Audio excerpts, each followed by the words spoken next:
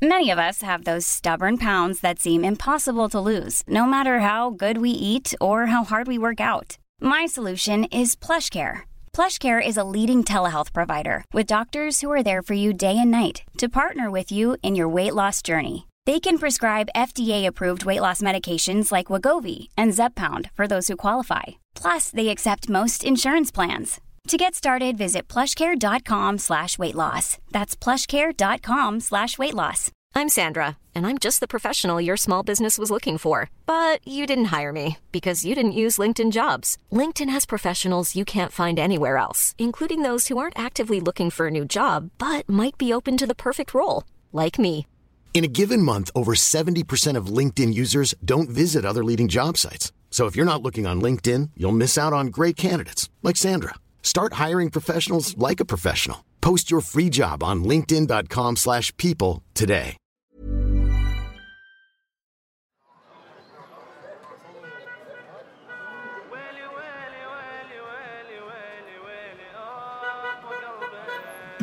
انتوا بعدكم بالاوهام وانا ببني بالاحلام كل شي عندكم لبعدين شوف وانا وين انتوا بعدكم بالاوهام وانا ببني بالاحلام كل شي عندكم لبعدين شوف وانا وين 1 2 3 in 1,000 ways I'm lost in a maze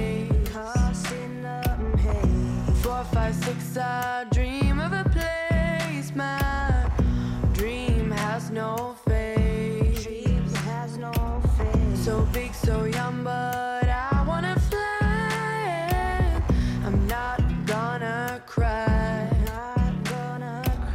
so 1 2 3 and don't be shy come shout out my name. Hej och välkomna till podden Resan hit. Azadeh Royhan. Hej, kul att vara här. Äntligen. Ja, faktiskt. Vi har liksom bollat och diskuterat och planerat det här ett tag. Det blir ju så. Du är upptagen. Nej. Jag flänger runt. Vänta nu, det är jag som är upptagen.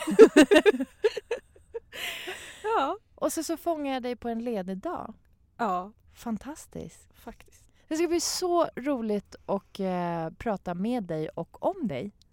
Ja, med dig. Kanske. Jag tycker att sånt här kan vara ganska jobbigt. Är det så? Är du lite nervös?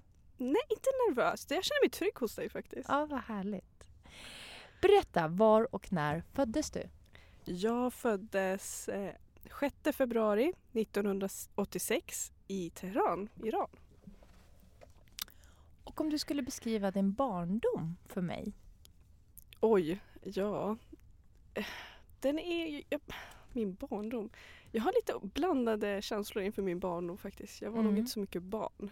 Det var mycket som hände samtidigt. Det var... När jag föddes så var det krig. Jag minns den. Och när jag var 5 år så lämnade vi ju Iran. Och då hade det ändå haft... Alltså vi hade haft sån samtal hemma ganska länge om att vi nog skulle lämna Iran.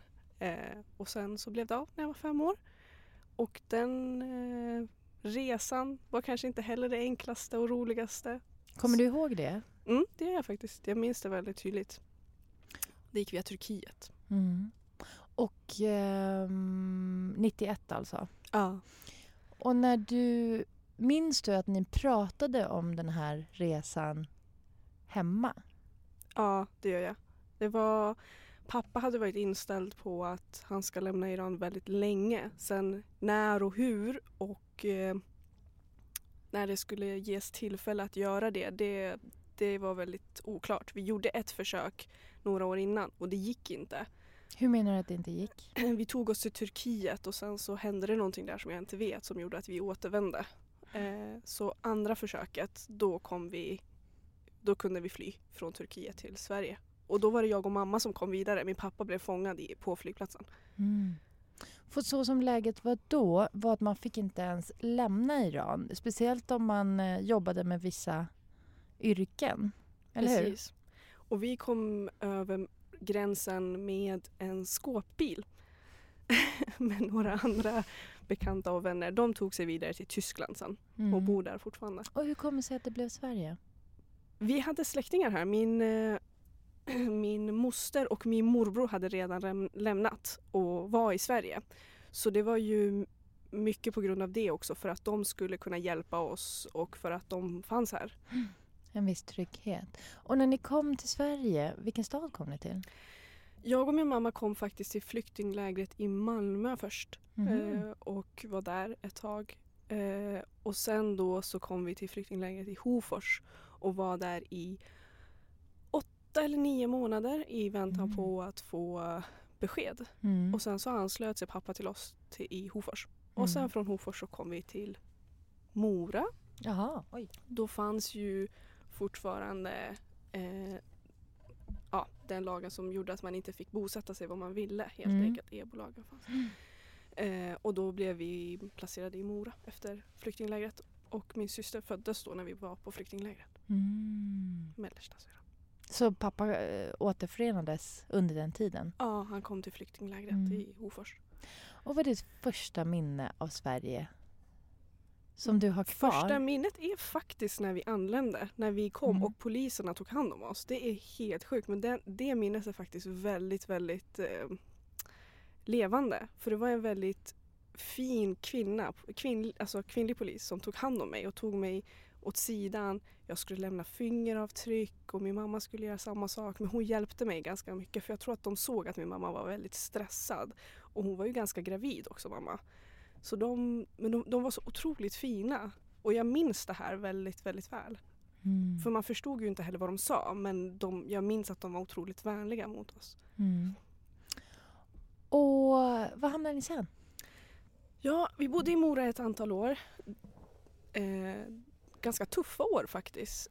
Och sen efter Mora så flyttade vi till Gävle. Och där har jag spenderat en större del av min barndom och gått i grundskola. Större delen av grundskolan i Gävle på Nynässkolan.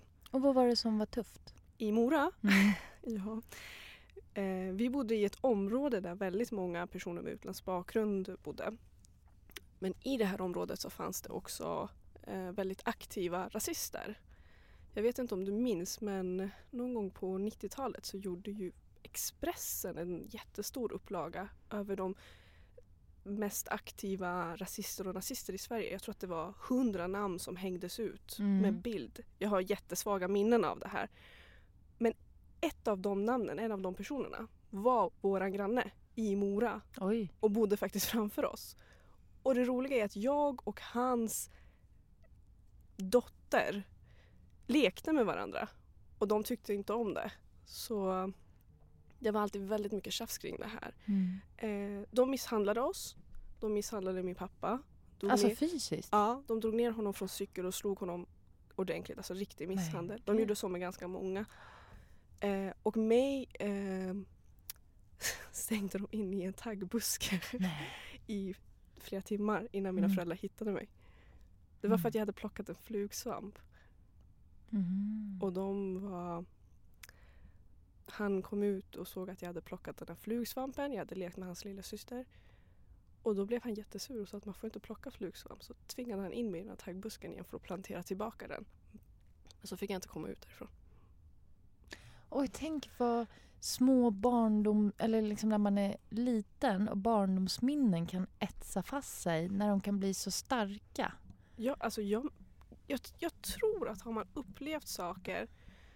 Sen tror jag att det är väldigt olika från person till person. Jag tror att många kanske medvetet väljer att inte minnas saker. Men för mig är det ett sätt att bearbeta. Så jag minns allting väldigt tydligt. Min mamma blir till och med chockad ibland när jag berättar något minne och som berättar väldigt detaljerat. Hon bara, men hur kan du ens minnas det där? Men jag minns det mesta. Och det är ett sätt för mig att hantera.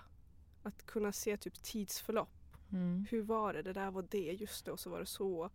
Så att jag minns väldigt, väldigt tydligt. Tyvärr på många sätt också. För det är också så jag menar att när jag tittar tillbaka till min barndom så är det inte alltid jag känner att vilken rolig barndom jag hade. Och då blir jag lite nyfiken. Vad berättar du för dina barn om din barndom? Jag brukar berätta att det är väldigt annorlunda från vad de har. Jag berättar att vi lämnade Iran och då får jag oftast frågan om varför vi lämnade Iran. Det är för min dotter väldigt spännande att höra om. Det har hon frågat mig flera gånger. Hur gammal är hon? Hon är 7. Och då berättar jag att det beror på att de som finns där inte fattar så bra beslut. De fattar inte alltid de beslut som är bäst för folket som bor där. Och försöker förklara det. Men också att det var svårt, att man inte alltid förstod varför man har gjort det, alltså varför man har flytt. Men det jag också brukar berätta väldigt mycket, det är om min skola, för det var det bästa jag visste.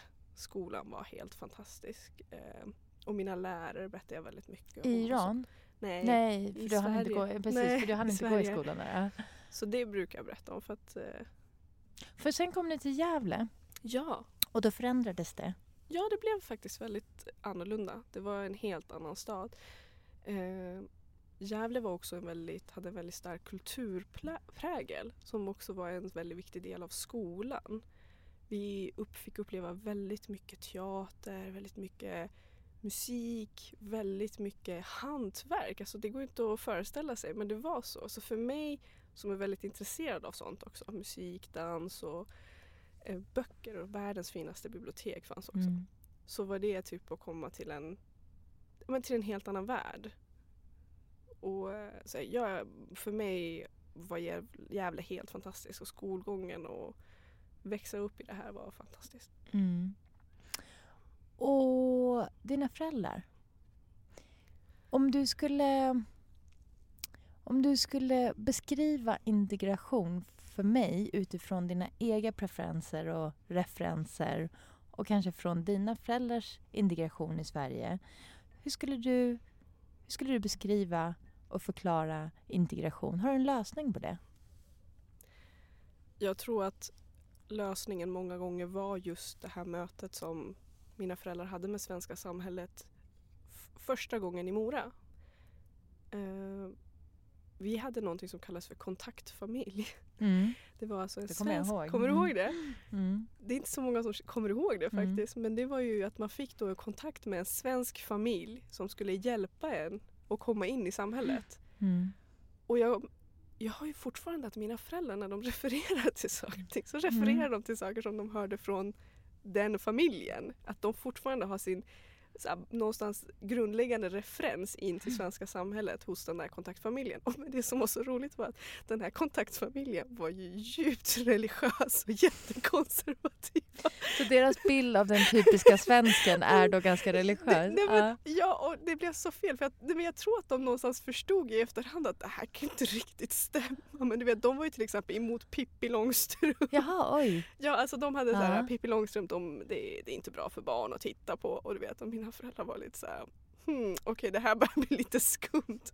Men det är ändå väldigt fint att de fanns. För du vet, när vi flyttade från Mora så hjälpte den här äldre paret oss att flytta. De till och med följde med oss till Gävle. Såg till att vi verkligen kom till våra lägenhet. Fick hjälp med hyresvärden där.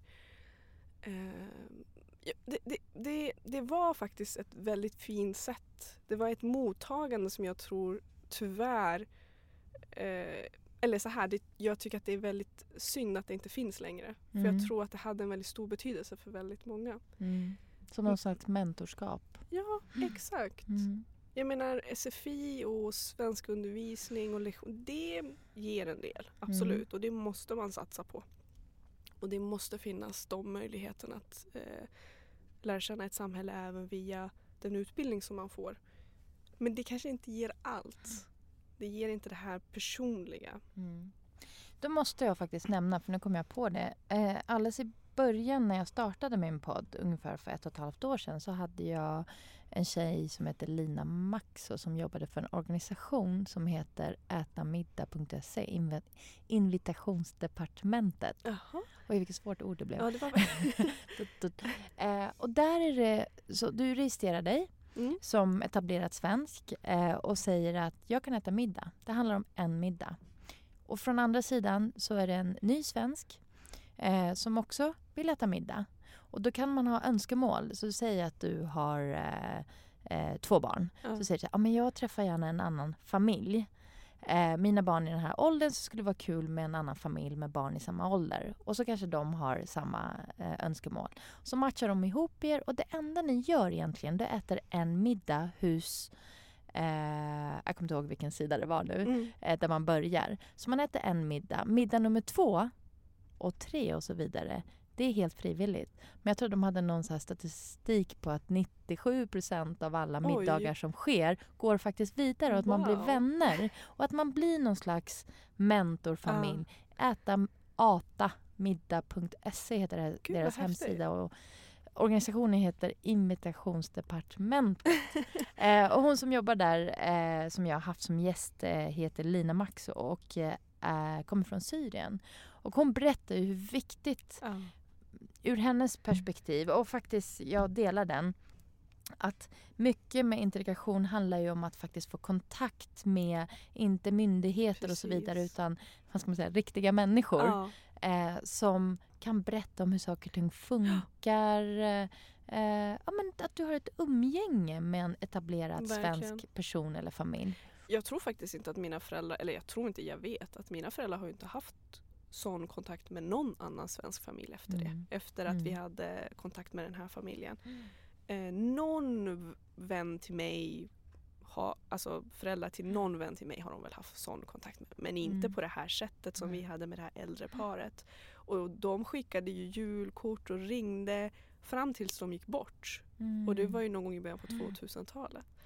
Så att jag tror att det här är verkligen en jätteviktig del, och jag tycker det är helt fantastiskt att det finns civilsamhällsorganisationer som möjliggör det här.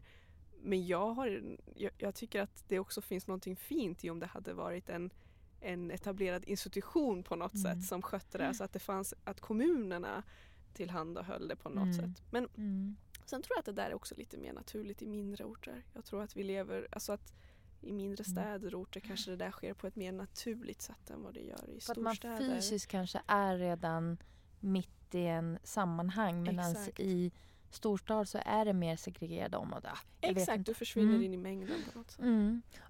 Du nämnde att dina föräldrar har nog inte haft, jag känner igen det, kontakt med en annan svensk familj på samma sätt som den som de blev, vad ska man säga, tilldelad som kontaktfamilj. Hur upplever du dina föräldrars integration in i samhället? Inte bra. Faktiskt inte. Inte på det sättet som man hade kanske hoppats.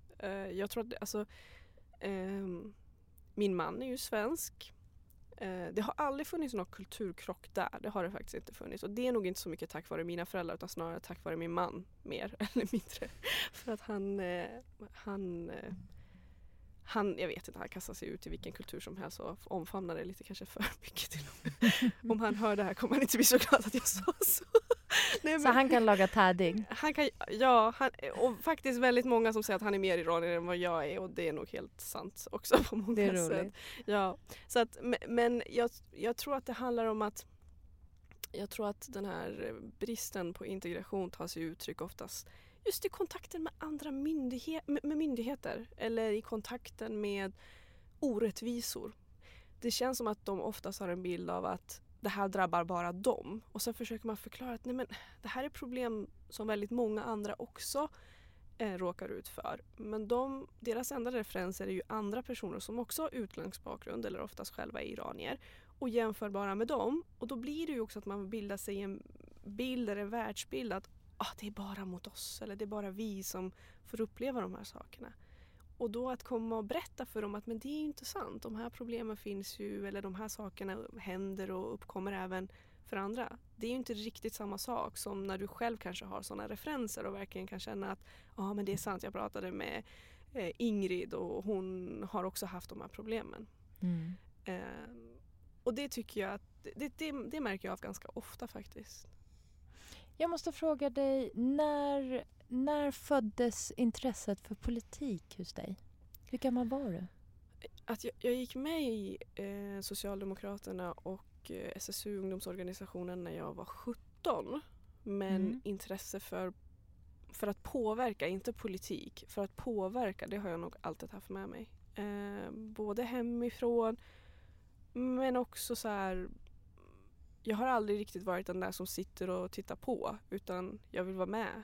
Kanske av ren nyfikenhet, men också för att någonstans så har jag har alltid fått ta ansvar, och då har jag tagit ansvar i även sånt som kanske inte riktigt har berört mig, men jag har ändå sett det som en självklar grej att ta ansvar.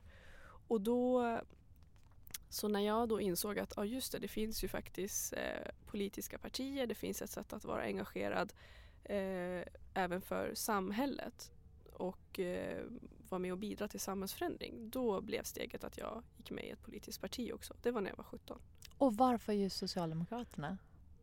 Faktiskt på grund av ideologi. Alltså jag hade verkligen kollat upp vilka partier som fanns, vilka ideologier de stod för, vad det var som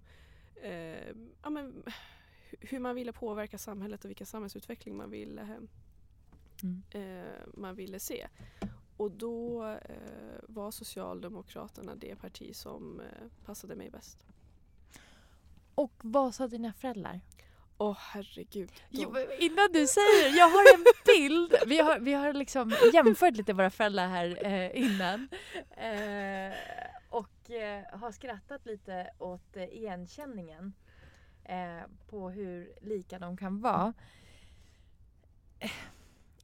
För någonstans är det så här, i Iran så är det så politiskt laddat, och att vara aktiv politiker i Iran är oftast inte positivt. Nej. För att du har inte liksom freedom of speech, gud, jag tappade svenska. Yttrandefrihet. Tack så mycket. Yttrandefrihet, och oftast är man politisk, och är man emot eller ifrågasättande, då är man i livsfara. Så jag har själv analyserat det här. Varför är ens föräldrar så här, nej, inte politiskt. Nej, beblanda inte. I alla fall mina har varit det. Så därför blev jag nyfiken. När du gav dig in i politiken, vad sa dina föräldrar med persisk bakgrund och den aspekten som vi har i politik i Iran? Vad sa de då? Det var det. Sen var det 2 saker till. Det ena var ingenting får ta fokus från studierna. Jag gick i gymnasiet, så ingenting får ta fokus från det. Jaha, hur ska det här gå? Du pluggar ju och det är det viktigaste. Och så. Men det tredje var faktiskt också så här, vadå politik? Du är 17 år. Vad ska du göra där?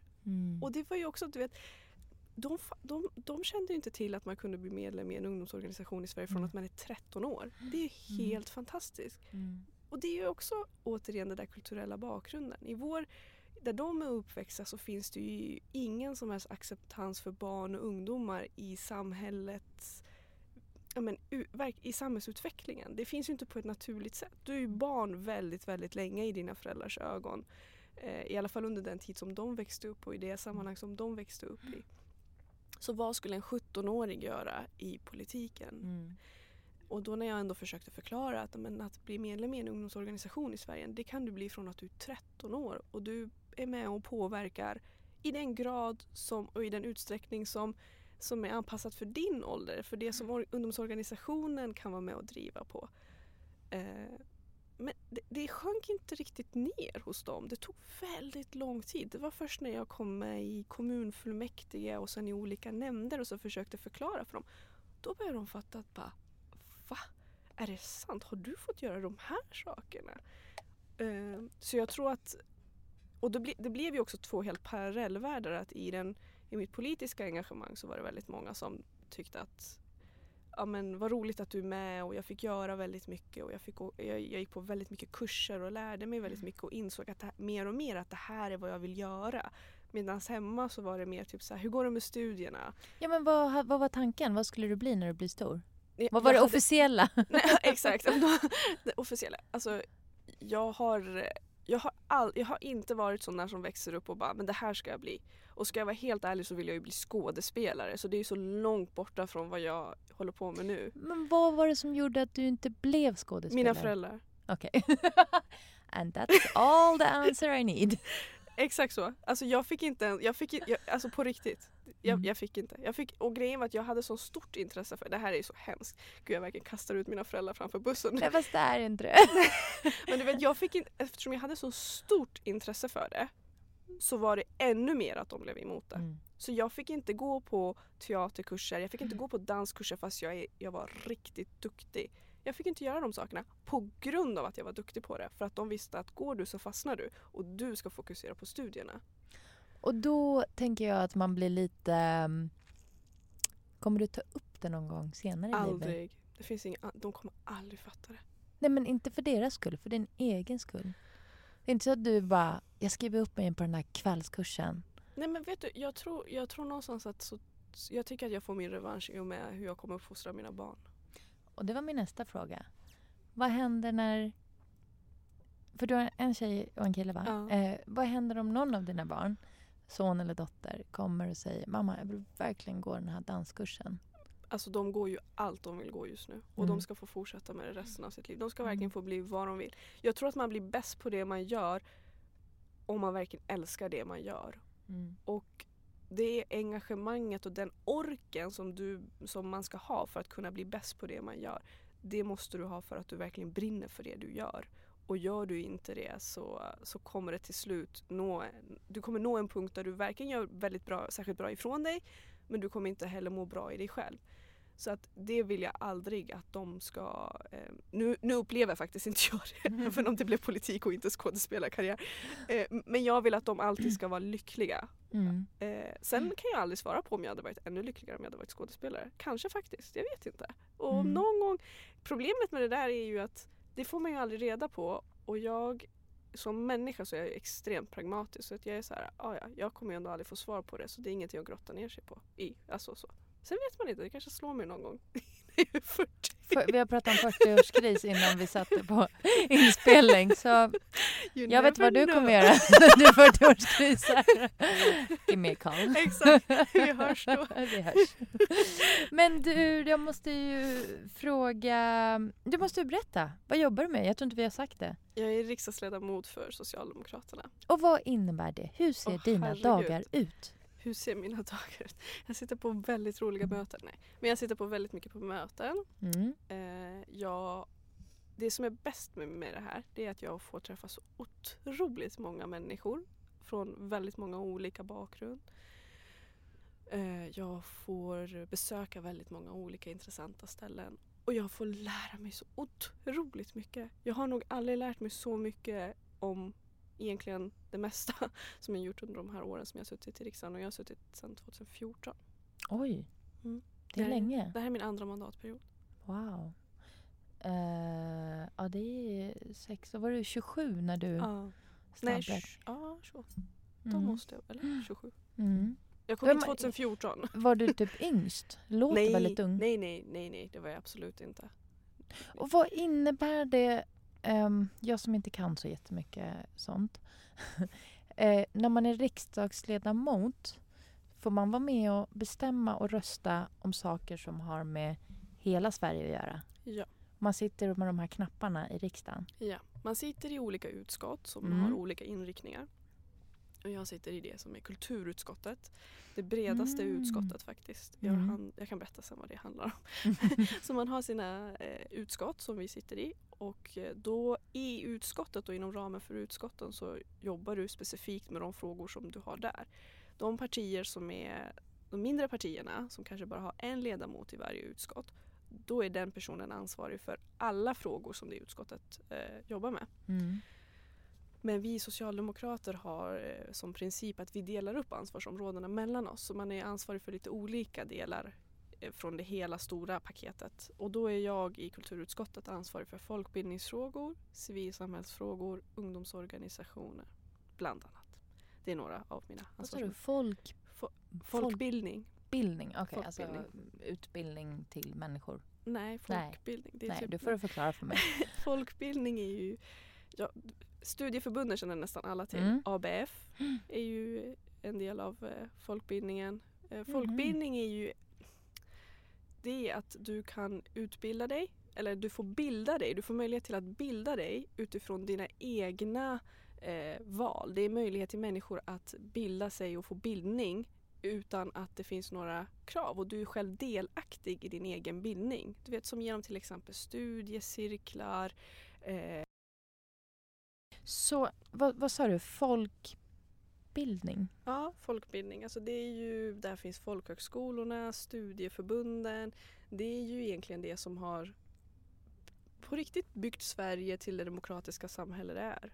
Folkbildningen kom genom att de olika folkrörelserna i Sverige redan när de startade, bland annat till exempel arbetarrörelsen, men också jordbruksrörelsen, alltså jordbrukarna, det som idag är Centerpartiet till exempel, om vi ska titta hur ett parti.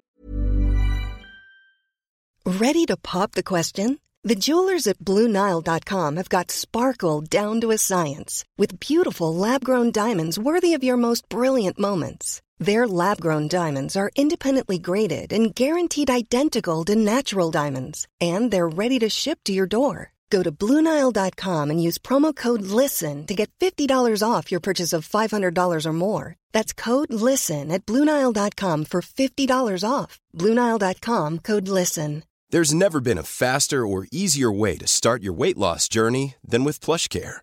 PlushCare accepts most insurance plans and gives you online access to board-certified physicians who can prescribe FDA-approved weight loss medications like Wegovy and Zepbound for those who qualify. Take charge of your health and speak with a board-certified physician about a weight loss plan that's right for you. Get started today at plushcare.com/weightloss. That's plushcare.com/weightloss. plushcare.com/weightloss. Wow. Nice. Yeah. What you're hearing are the sounds of people everywhere putting on Bombas socks, underwear, and T-shirts made from absurdly soft materials that feel like plush clouds. Yeah, that plush. And the best part? For every item you purchase, Bombas donates another to someone facing homelessness. Bombas. Big comfort for everyone. Go to bombas.com/ACAST and use code ACAST for 20% off your first purchase. That's bombas.com/ACAST. Code ACAST. Alltså, som har blivit till ett parti. Men även de liberala rörelserna i Sverige. Man insåg att demokrati och människors makt över sin egen vardag, det kommer inte av sig själv, utan folk behöver ju faktiskt få bildning. De behöver förstå vilken roll de har i samhället och hur de själv kan vara med och påverka det. Och det kan ju vara genom att man kanske bara studerar ett språk till, eller att man faktiskt lär sig mer om det demokratiska systemet. Det kan vara vad som helst. Jag måste fråga, är det här väldigt unikt för Sverige? Ja, det är väldigt unikt för Norden, men väldigt unikt för Sverige också. Det var ju till exempel, det var faktiskt en artikel för ganska nyligen, alltså bara för några dagar sedan, som just lyfte folkbildningen till varför Norden har varit så framgångsrik som den är. För att vi har gjort bildning, alltså utbildning och människors möjlighet att få mer kunskap och makt över sin egen vardag. Vi har gjort det tillgängligt för alla. Alla har möjlighet att ta del av bildningen. Det spelar ingen roll vad du har för grundläggande kunskaper. Det är inte betygsbaserat. Nu förstår jag. Och i och med folkbildningen så är du själv delaktig i din undervisning, vilket gör att du också lär dig ledarskap, du lär dig hur du lär dig tillsammans med andra, som till exempel i studiecirklar. Så att det är en demokratiskola i sig, för att i folkbildningen så är den demokratiska idén och de demokratiska verktygen en del av hur folkbildningen är uppbyggd. Så helt ärligt i dessa tider så är det faktiskt folkbildningen och att stärka folkbildningen som är ett av de viktigaste sakerna vi kan göra för att minska polariseringen. Och när du sa kultur så började jag tänka på teater och din skådespelardrömmar. Är vi där och ja, du tror att det är det. Touchar? Nej. Ja, nej, men jag var faktiskt inte att sitta i kulturutskottet. Så att, men också för att jag faktiskt ser kulturen som en mycket viktigare del av samhället och samhällsbygget än vad kanske andra gör. Och inom kulturutskottet, jag kan ju berätta, vi har ju otroligt bred ansvarsområde. Vi har mediepolitiken, vi har idrotten, vi har spelfrågorna. Du vet hela den här debatten om huruvida det ska finnas spelreklam eller inte, du vet bland annat finns där. Sen har vi ju just kulturen som du nämnde, alltså teater, dans, musik, infrastrukturen för att de här delarna ska fungera finns hos kulturutskottet. Vi har friluftslivet. Folkbildningen är ju såklart också en jätteviktig del av, som jag nämnde förut. Så kulturutskottet är det bredaste utskottet och vi har ansvar för flest antal myndigheter. Stora som små. Minoritetsspråken finns också där. Så att vi har ett väldigt starkt demokratiskt ansvar för att kolla bara på vår omvärld. Kolla bara på saker och ting som händer i länder som Polen och Ungern. Jag vet inte om du kanske såg det, men igår så förbjöd till exempel, eller förbjöd inte utan Ungern plockade bort judisk litteratur från sin litteraturkanon.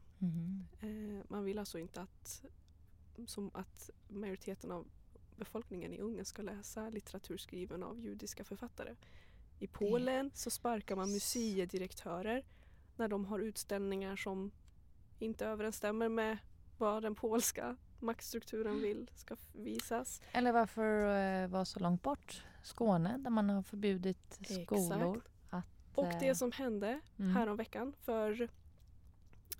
förra veckan så satt vi på ett möte i kulturutskottet och mötet inleddes med att Sverigedemokraterna hade en begäran om att vi skulle kalla till oss svenska public service, alltså SR och SVT. Och anledningen till det var att de ville ställa dem till svars på grund av några program som de hade sänt och vinklingen på de här programmen. Alltså när i svensk historia har politiker bestämt om vad public service ska sända? Det är om inte annat någonting som vi verkligen ska bli oroade över. Och det läste jag och jag blev lite nyfiken. Man fick aldrig... det var liksom ingenting, det var ingen som följde upp det där. Eller vad hände?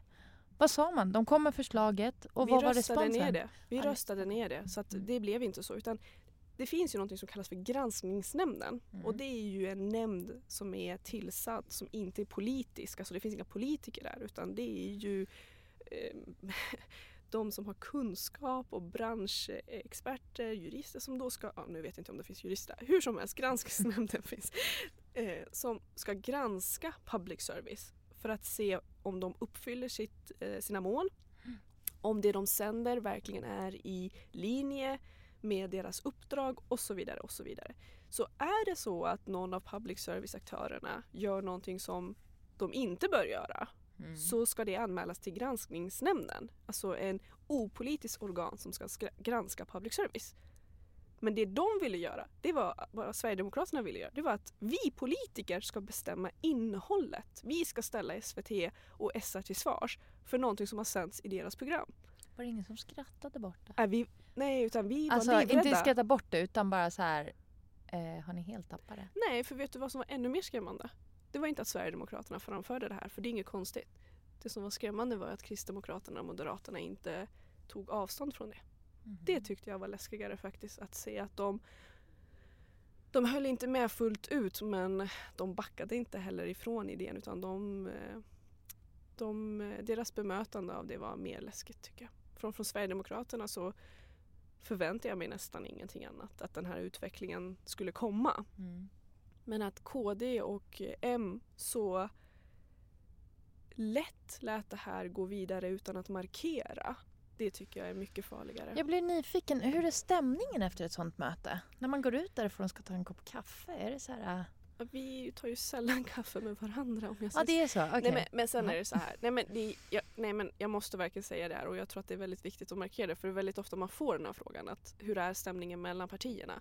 Alltså vi sätter aldrig likhetstecken mellan politik och individer. Utan individer i olika partier är fortfarande individer och ska bemötas därefter med respekt. Vi har ofta väldigt roligt ihop på många sätt. Vi reser ju ganska ofta med varandra och då umgås vi och är med varandra. Vi pratar ju väldigt ofta med varandra. Så att det är ju ingen dålig Får jag ställa en fråga? Ja, absolut. Även med SD-are? Nej, jag gör inte det i alla fall.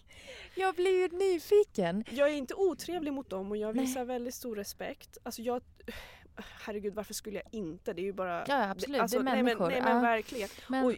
Och det blir ju väldigt intimt med Sverigedemokrater som jag sitter i Europarådet.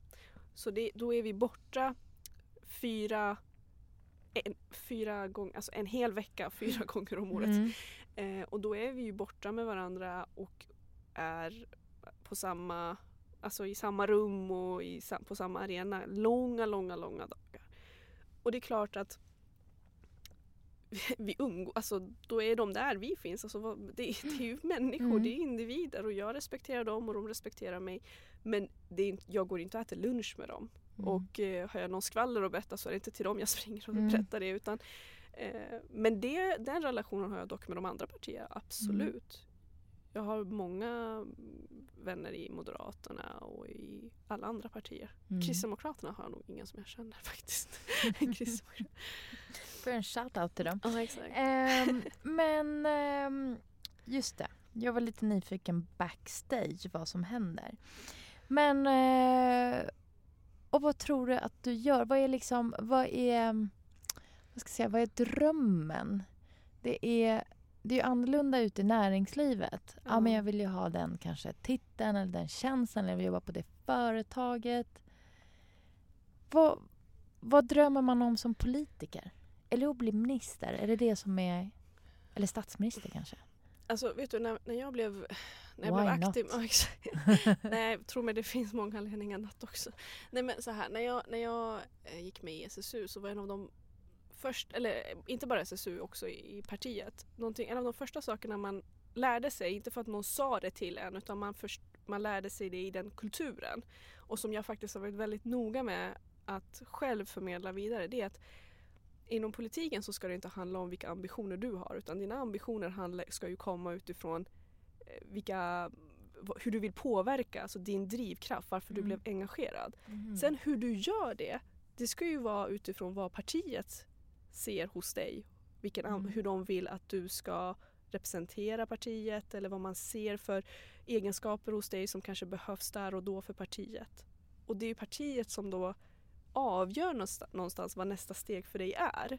Och jag tycker det är en fantastisk... Jag tycker att det är jättefint. Vi har det inom Socialdemokraterna. Inte alltid. Jag kan inte påstå att det kanske fortfarande är så. Jag vet faktiskt inte. Jag vet inte hur ungdomsorganisationen har utvecklats. Jag hoppas att det fortfarande finns, att den kulturen finns.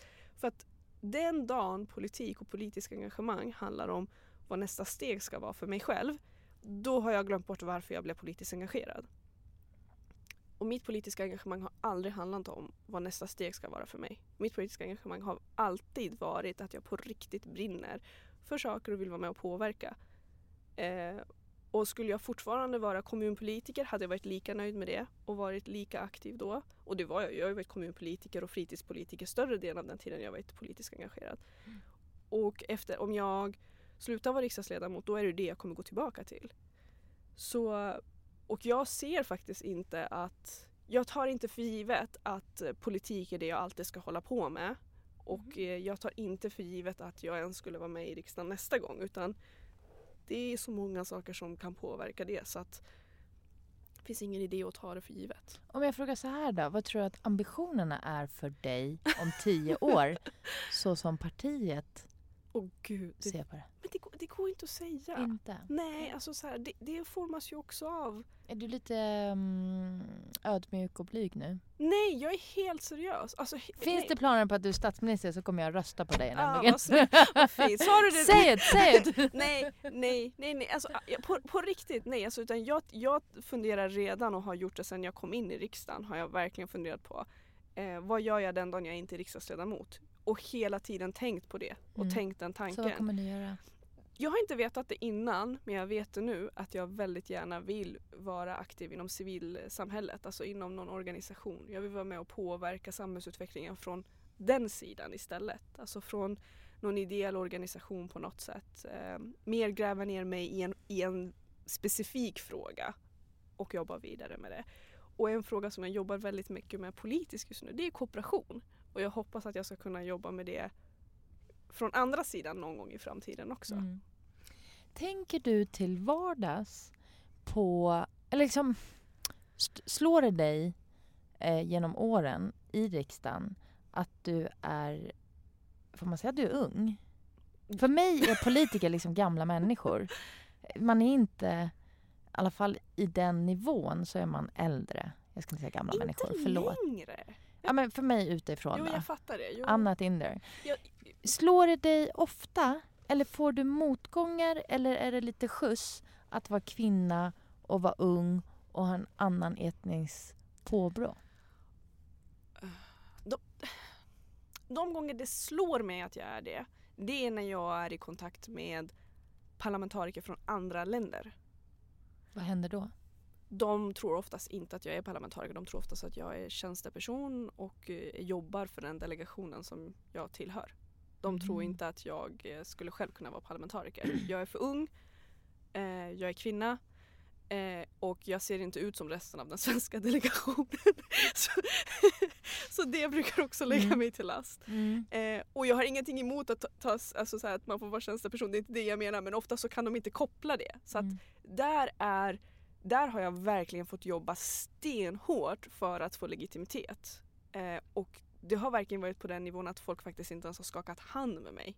Alltså utan typ om vi står på led och det är någon person man ska skaka hand med, så har den personen hoppat över mig och skakat hand med den efter mig. På den nivån till och med kan det vara.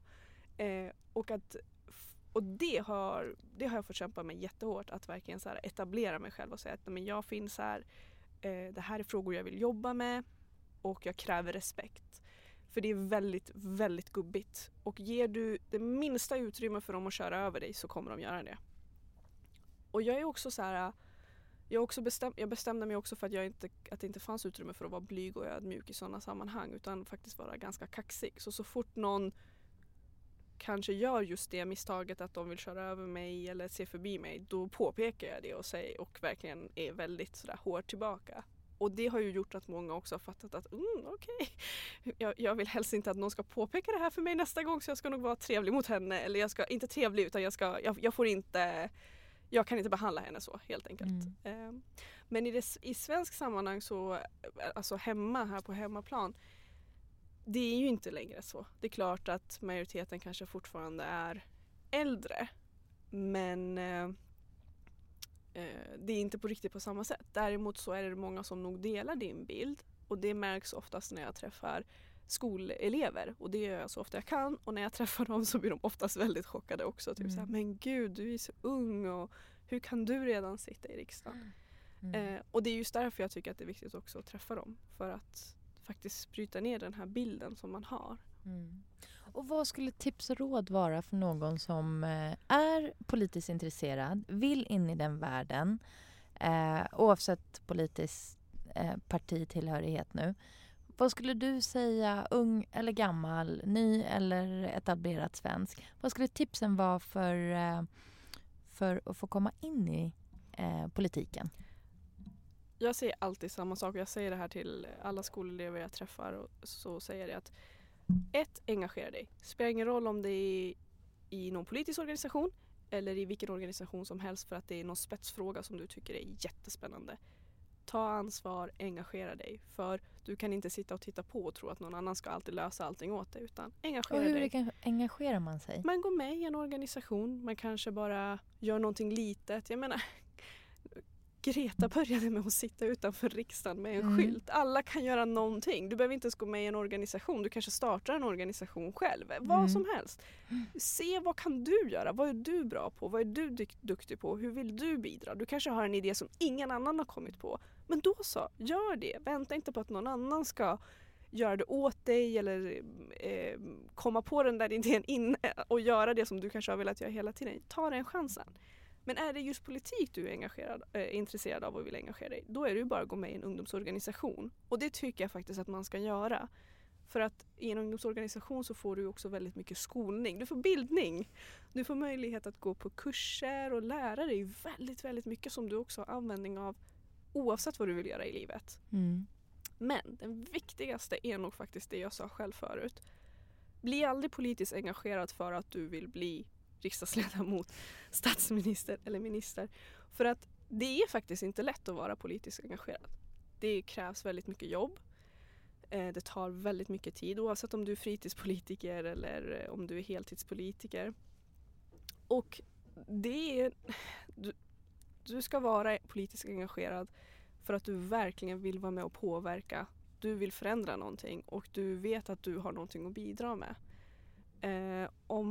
Om du blir engagerad för att du vill bli någonting inom politiken, då har du inte heller förstått vad politik är och vad politisk engagemang är. Så det är mina tips. Mina tips är som sagt att bli engagerad. Om det är en enskild fråga, vad som helst, bli det. Om det är politik du tycker är spännande, bli engagerad i någon politisk ungdomsorganisation om du inte är över 18. Och är du över 18 så bli medlem i ett parti.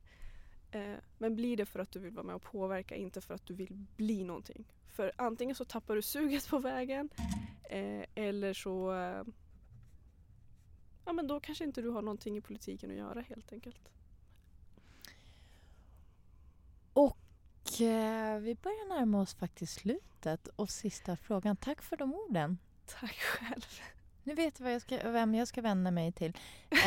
Om jag vill bli politiskt aktiv. Om dina barn vill bli politiskt engagerade. Ja, jag är för gammal, jag fattar. nej men gud!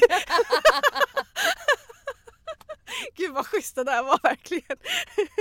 Jag kommer inte klippa bort det. Nej, jag vet, det var inte så jag menade. Du ska bli fattar. politiskt engagerad, men jag tänker att barn tänker oftast inte lika naturligt att de faktiskt kan bli politiskt engagerade. Många barn tror ju att det där är någonting någon annan håller på. Och en sista sak, i och med att många skolor idag inte tillåter att ungdomsorganisationer kommer in i skolorna och sprider information och finns där, så har gapet mellan ungas möten med politik och politiker och politiken blivit väldigt, väldigt stor. Därför så är det faktiskt väldigt många barn och unga som växer upp i Sverige och inte ser sin egen roll i politiken.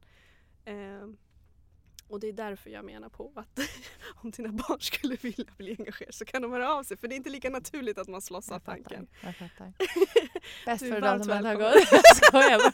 Exakt, du kommer aldrig släppa det här oavsett. Men du, jag måste nämna en sak Ja. innan jag kommer till sista frågan. Man kan följa dig på Instagram. Ja. Och där skriver du nästan bara jobb, eller hur? Eller Ja, om precis. ditt jobb. Och det är ju väldigt intressant. Men det roligaste och bästa med, det här har vi pratat om förut, med din Instagram-sida är att du skriver även på persiska. Ja. Och jag tycker du är så cool som gör det. Tack. Och Jag skriver ganska mycket fel ibland och det får jag ofta höra. Men ja, jag skriver både på svenska och persiska. Och varför jag gör det är faktiskt inte för de som bor i Sverige, utan det är faktiskt för iranier i Iran. Jag vill att de ska få följa en politiker som inte matchar den bild som de har av politiker, för att den bild som de har av politiker är tyvärr någonting helt annat, vilket stämmer i deras, alltså i Iran. Men jag vill att de ska förstå att politiker även kan se ut så här, och det är det här som kanske en dag kan bli verklighet. Följare från Iran? Majoriteten är faktiskt från Iran. Det är så? Ja, majoriteten Okej, är så från skriva Iran. på persiska så får man... Ja, jag vill gärna att det är ett sätt att, jag vet inte, sprida en annan bild och men också kanske kan det någon gång inspirera någon till någonting. Och vad heter du på Instagram? Alltså det är _riksdag. Jag vet inte hur bra det namnet är. Jag vet inte. Men jag får tagga dig när vi sänder helt enkelt. Absolut. Så får man följa en riksdagsledamot om man är nyfiken och vill se. Jag tycker det är igen, jag som inte kan så jättemycket om den världen tänker jag, eller kan lagom mycket, så är det jättespännande. Jag följer dig och jag följer 2 tidigare gäster, 3 tidigare gäster. Alice Bakunke, hon skriver också bara jobb, och jag tycker jag lär mig faktiskt, och nu är vi det här och det här betyder så, och det är det här jobbet som innebär i bakgrunden för att få komma med ett förslag som heter så, ja, och så vidare. Och så är det Alireza Akhondi som är centerpartist, som också är en tidigare gäst till mig, och Parisa Liljestrand. Tack. Hon är Vallentuna. ju cool. Ja. Det är de andra också. Det är de andra också. Jag känner att jag verkligen... Hon skriver kanske inte... Nej, det är hennes privata. Men gud, jag har inte följt Paris. Nej, jag tror faktiskt inte att hon har en jobbsida så. Okay. Men nu var jag tvungen att nämna alla politiker som har varit med, så det inte blir orättvist här. Men fantastiskt, jag tycker det är jättekul. Och nu har jag haft... Så du är min första... sosse. Jag vågade inte säga det. Nej, jag vet inte, jag tänkte om det var... Jag är stolt sosse. Du är en stolt sosse. Får man säga sosse? Det är ingen... Man får säga det, det beror på i vilket sammanhang man använder det såklart. Men du är faktiskt min första sosse, och Alice Ba är ju miljöpartist, Alireza är centerpartist, och så har jag haft en moderat. Så jag har bara KD kvar nu. Och Liberalerna. Och Liberalerna, förlåt. Ja. Och Vänsterpartiet. Och Vänsterpartiet, herregud. Och Sverigedemokraterna, om du nu tänkte ge dig in på det spåret. Maybe not. Maybe not. Nej, alla är välkomna att prata.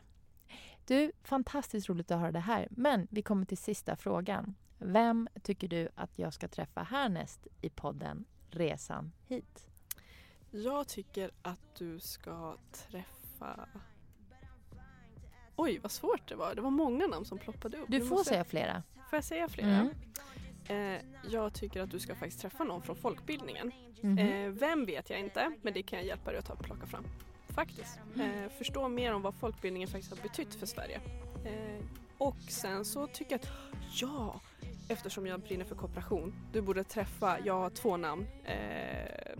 Jag kan inte deras namn. Gud, det är så typiskt. Jag har du borde träffa någon från kooperationen också. Det går bra för mig. Du får ge, det är din lediga dag till ditt försvar. Ja, faktiskt. Men du borde också träffa Arman Teimouri från Liberalerna. Där fick du ett namn i alla fall. Var det han som du nämnde i början? Ja, jag tycker Arman Alireza och Arin Karapet från Moderaterna är goda vänner till mig. Vad roligt. Så Arin kan du också träffa från Moderaterna. Men jag tänkte eftersom du inte hade träffat någon liberal så bör du träffa Arman. Vad kul. Och du faktiskt nämnde innan vi satte på Ardalan, din Jag trodde kollega. du hade träffat Ardalan, det var därför. Nej, vi har inte riktigt fått till det ännu. Ja, men Ardalan för Guds skull. Ja. Vår civilminister. Nej, nu är han socialförsäkring. Tack. Men jag prickade in hans... Det var bra jobbat. Han också. Herregud, vad är det här för torsdag? Ja. Du är ledig, vad är min ursäkt? Det är sportlovsvecka. Tack snälla för att du kom hit. Tack för att jag fick komma hit. Fantastiskt roligt. Tack.